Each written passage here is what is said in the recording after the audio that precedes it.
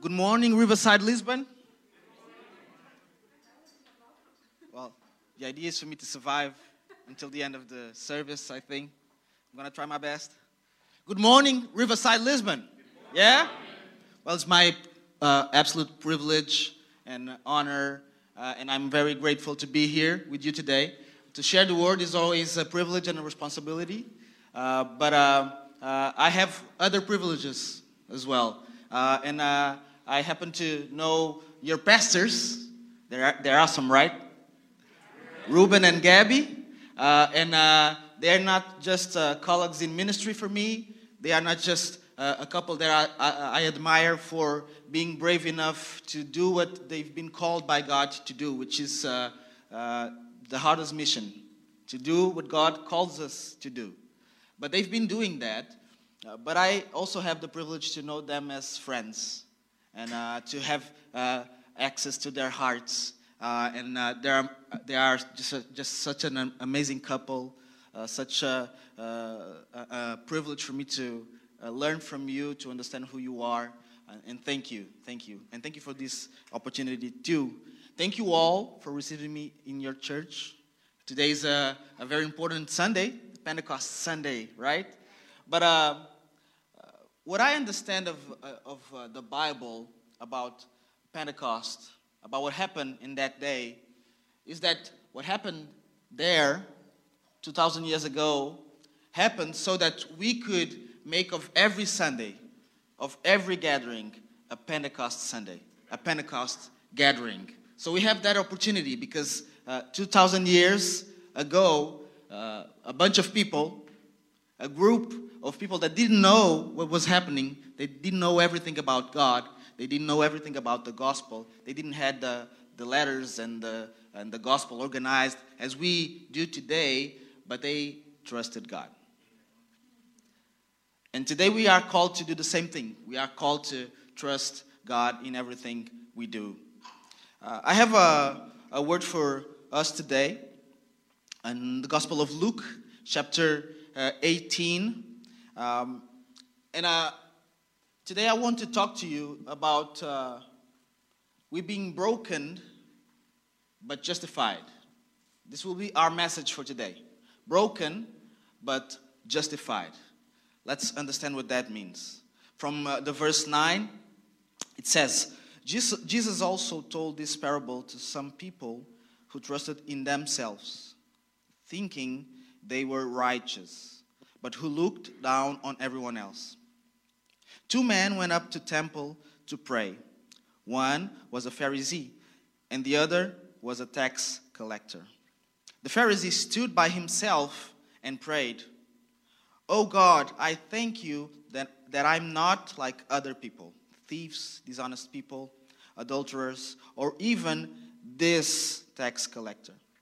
I fast twice a week, and I give 1/10 of my entire income." But the tax collector stood at a distance and would not even look up to the heavens. Instead, he continued to beat his chest and said, "Oh God, be merciful to me, the sinner that I am." I tell you, this man, rather than the other one, went down to his home justified. He went down to his home justified. Because everyone who exalts himself will be humbled, but the person who humbles himself will be exalted. So this is our word for today. We're going to read more from Romans later on, but this is our main word. I could sum this up in very easy and quick preaching. Well, we should be humble. We should be humble towards God, because if not, it won't work. God doesn't negotiate with us. God doesn't. He does not change himself when we are not humble. He doesn't adapt to people that are not humble. When we are not humble, what we do is we create a separation between us and God. And that's the main focus in this parable. But I believe that there's some more that we can extract today. So we have 2 men. And the first thing that I want to say today is that They both followed religion. Both men, they went to the temple, the same temple, to find the same God, to pray. They both followed religion. And religion is a word that we don't like so much these days. We like to say like, well, this is not about religion. This is about relationship, right? And I understand that. I said that too. I agree with the meaning, with what we're trying to communicate when we say this. But the truth is that we are religious. And that there's nothing wrong with it. A religion is a system of beliefs. So if you believe in something that is bigger than you, if you believe that there's some kind of entity that transcends what exists, what we can see, what we can understand, then you are religious. I'm sorry. I was talking to this friend last week, and he's starting to follow Christ. And he's starting to understand and trying to understand some things. And so he has so many questions. And he asked me, like after days talking about God and Christ and the gospel and the Bible, he asked me, are you religious? And I was there talking to him, and for a moment, I tried to understand, what is he talking about? I mean, we're in church. I'm a pastor. He's asking me if I am religious. That doesn't make sense. But then after some seconds thinking, well, I understood. Because in his mindset, and the mindset that sometimes we help to create, religious is always a bad thing. Religion is always something that you don't have to be. You should not be religious. Because if you are religious, then that means that you are not following God properly. And that is not true. Both men, they followed religion. Both men, they were seeking for God, and they had a system of beliefs. The second thing is that both prayed. They both believed that they could communicate with God. They believed that they could say things and that God would be hearing and reacting to those things. So they didn't only had religion, but they had the very same belief about how to reach God, prayer. And both, they had faith. They had faith because the faith is what allows us to make decisions about things that we don't understand fully or properly. Well, you sit it in these chairs, and you believe that they won't break. And I defy every single one of you to explain me why it won't break. I don't know anything about chairs and about how they sustain our weight. I don't know. I just trust.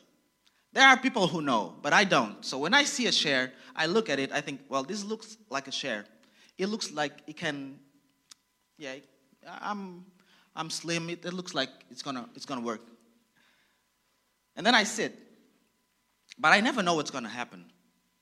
But I take that decision because I have enough faith to do so. And so we can have faith in different things. We can even have the same religion. We can believe that we have the same ways to follow God and to relate to Him, and still have different faiths. Different ways of believing in Him. Listen, you can believe in a God of the Gospels, of the Bible, or you can believe in the God of your gospel and your Bible.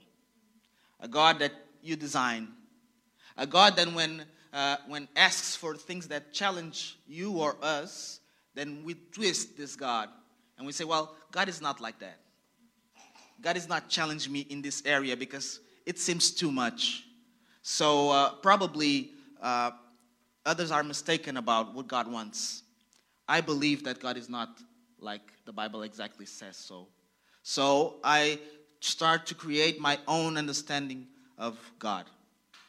So you can have faith in God or in your God. Let me ask you, which God do you believe in? Which God do you follow?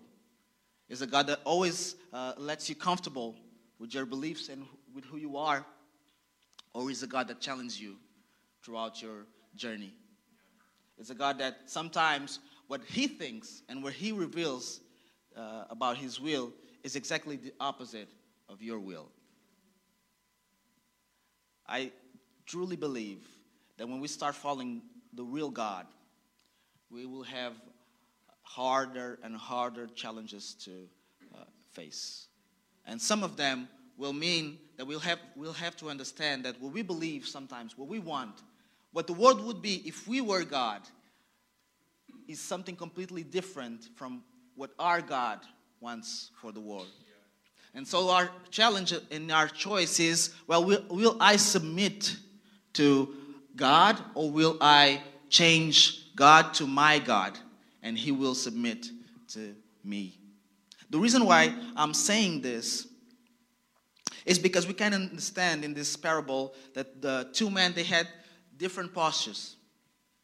The man that, the Pharisee, he was praying, but he was completely happy with himself. He was comfortable. And he did the right things. He wasn't faking. His life was a revelation of what he believed. And so he fasted, so he was generous, so he changed all his life to do the things and to fulfill the rules that he saw in the Bible, that he saw that God had for his life. And sometimes we think that being a Pharisee or having a Pharisee culture is all about being fake. Sometimes we have the best intentions and we become Pharisees. Trying to do the right things, trying to make the right decisions, trying to honor God with our lives, and we can become Pharisees still. So he wasn't all fake. The problem was his satisfaction was on himself. His relationship with God was about, how can I conquer God with my life? How can I put God in a position where He doesn't have anything to say to me? He doesn't have anything to teach me because I'm already doing the right things. I'm already there, God. I already know. I already did. I already know what you want, and I already fulfilled that. I already had the right decisions to do. And the other one, the tax collector, and just to give you some context, a tax collector in those times would have the same reputation that politics have today, maybe worse. Imagine a someone, that one that you're imagining right now, like entering in this church and sitting and worshiping with us and starting to pray, starting to cry. Well, we would respect him because we are educated people. But maybe in our minds we would think, well, what is this person doing here? How can you come to our Pentecost Sunday and cry with us and pray with us and then go to your life and do the things you do? You should be better. You should be like us. I was born in Angola, and I'm sorry, I'll have to make a quick break because I forgot to introduce myself. So I'm a pastor. I'm a Christian. And we have a church called CCLX in Cacém. And I brought my beautiful family. My wife is there. She's Priscilla. Yeah? You can look at her to see how beautiful she is. And we have two kids. Eva, who's 2, and David, who's 5. And that he likes to answer all the questions. So please don't talk to him, because he's going to reveal things about us. And I really don't. I'm not interested. But I was born in Angola.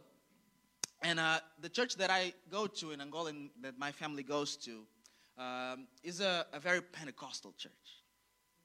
Like, imagine those Pentecostal African churches, like that, okay? But when someone enters that church and it's not dressed according to what the church expects, you have like 2 or 3 women, older women, wiser, that they have proper clothes.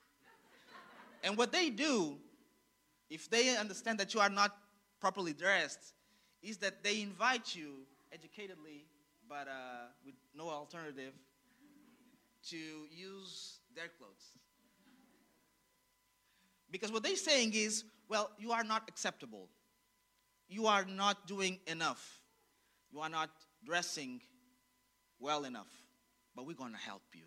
Here's our clothes. And sometimes we can try to do this with other brothers and sisters. Maybe we don't dress them. Please don't do that. But we try to change their minds. And we say, well, don't do that. Do this. Just do it. Just say no to this and just say yes to this. Because we are trying to change their behavior and not their hearts. As long as you dress properly, well, I don't care about where you are. I don't care about your heart. I don't care if you believe in the same God as I do. You just dress properly and we're all satisfied. But the Word and the Bible and the church of the Bible is a church where people are trying to help each other to grow in the path of following Christ. Not in the path of behavior and trying to act like we're following Christ. Because when we start following Christ, then we start to act like people that follow Christ. It's a different perspective. It's a different process. So are we trying to dress others with our clothes? Or are we trying to show them that the clothes that we wear them because we have been transformed?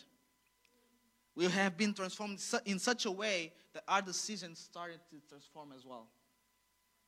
Are we trying to do that? So I had 4 more points that I want to share with you today. One had more faith on himself.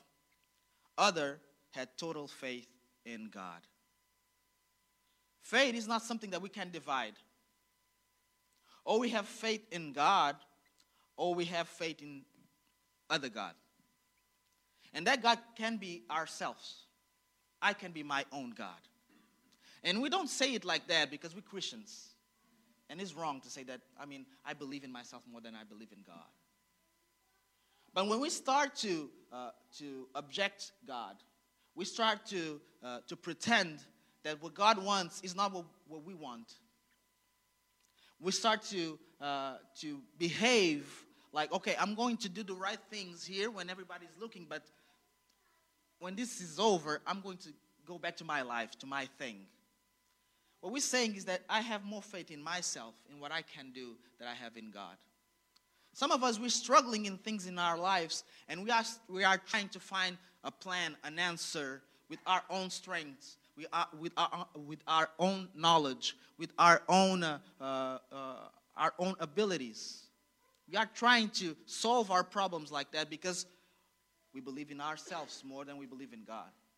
And you can diagnose that in simple things. When we need something, what do? Do we pray or we try to fix it? Or we try to fix it first, and then when we don't have an alternative, then we pray.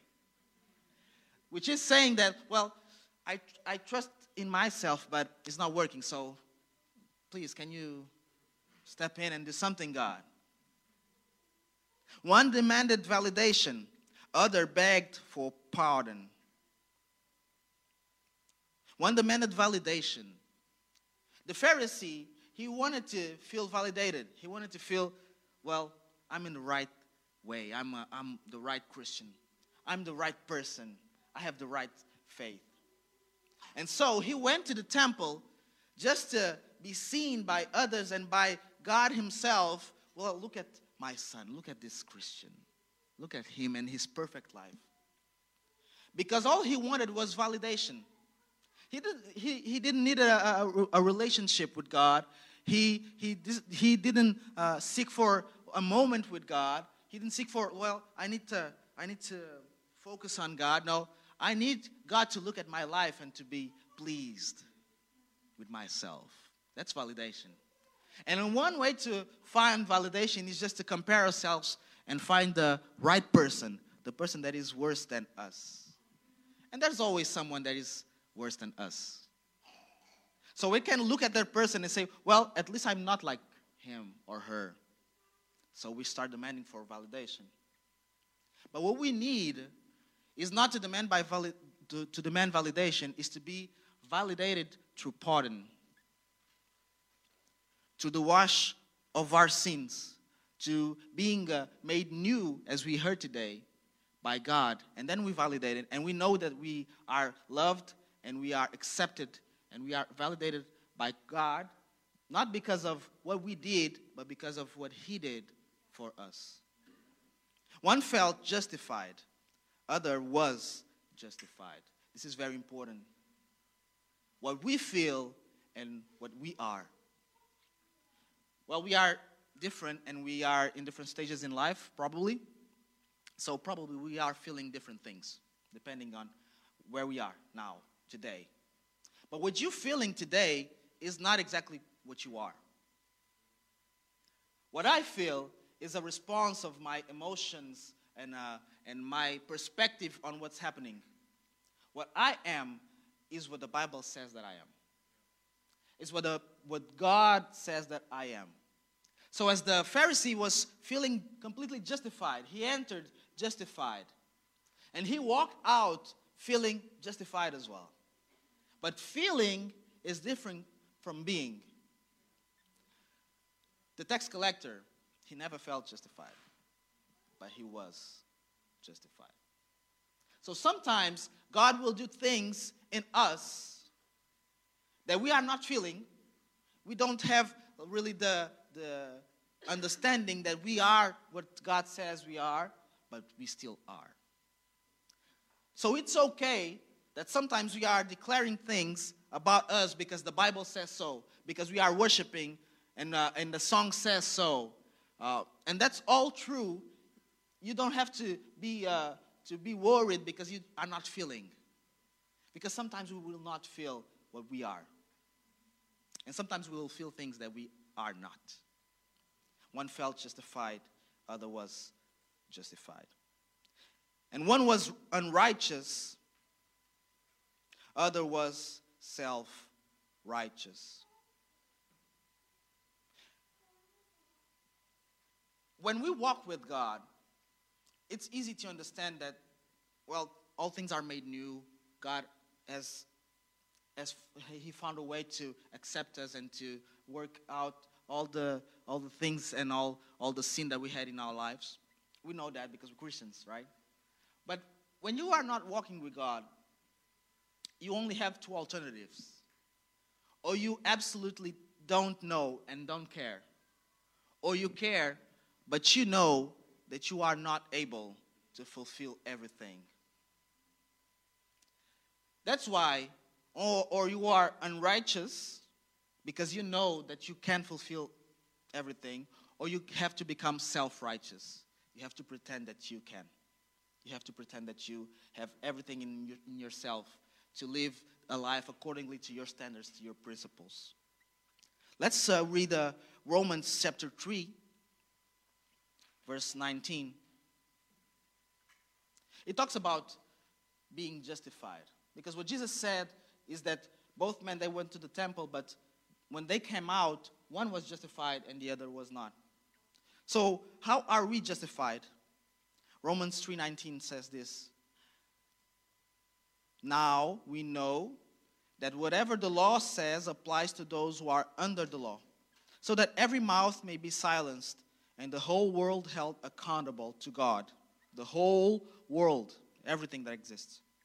Therefore, God will not justify any human being by means of the actions prescribed by the law. For through the law comes the full knowledge of sin. But now, apart from the law, God's righteousness is revealed and is attested by the law and the prophets. God's righteousness through the faithfulness of Jesus the Messiah for all who believe.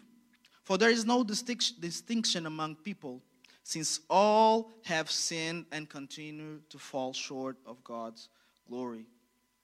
By His grace, they are justified. By His grace, they are justified freely through the redemption that is in the Messiah, Jesus. By His grace, we are justified. So there's a way where an unrighteous and even a self-righteous can be justified. But there's only one way, by His grace, by believing and accepting His grace, by submitting to His grace. This is how we are justified. We are all broken, all. But only those willing to take their brokenness towards Christ are freely justified. So you can just remain broken. And I'm not saying this to make you feel bad. I'm just saying this because it's what the Bible says. We all sinned. All of us sinned. We are all equal in that. In a world where we are trying to distinguish each other, you're black, you're white, you're this, you're that, you're left, you're right. Well, we all sinned. We're all broken. And in that, we are all equal. I'm saying this because there's a way for that, we being broken, to be changed. That doesn't have to be our final identity. That doesn't have to be the final truth about ourselves. I don't have to look at myself and to look at a broken person. I know I have brokenness inside of me, but I know that by His grace, I am freely and completely justified. Being freely justified, our righteousness is a consequence, but never a cause.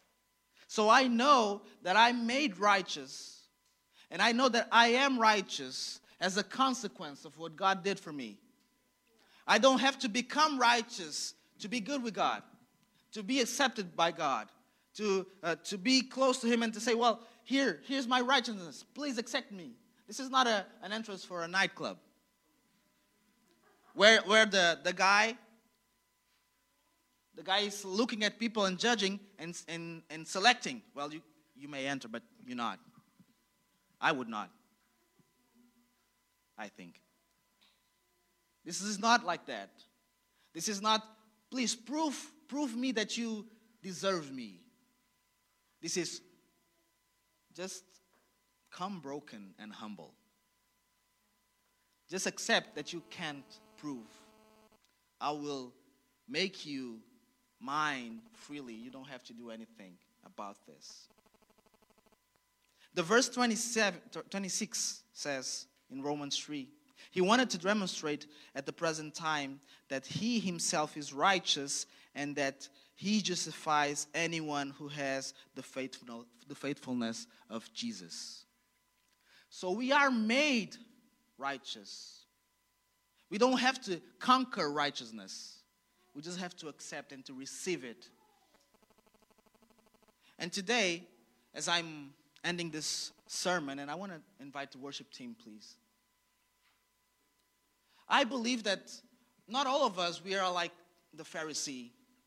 Not all of us, we are broken and we look at others just to feel better about ourselves.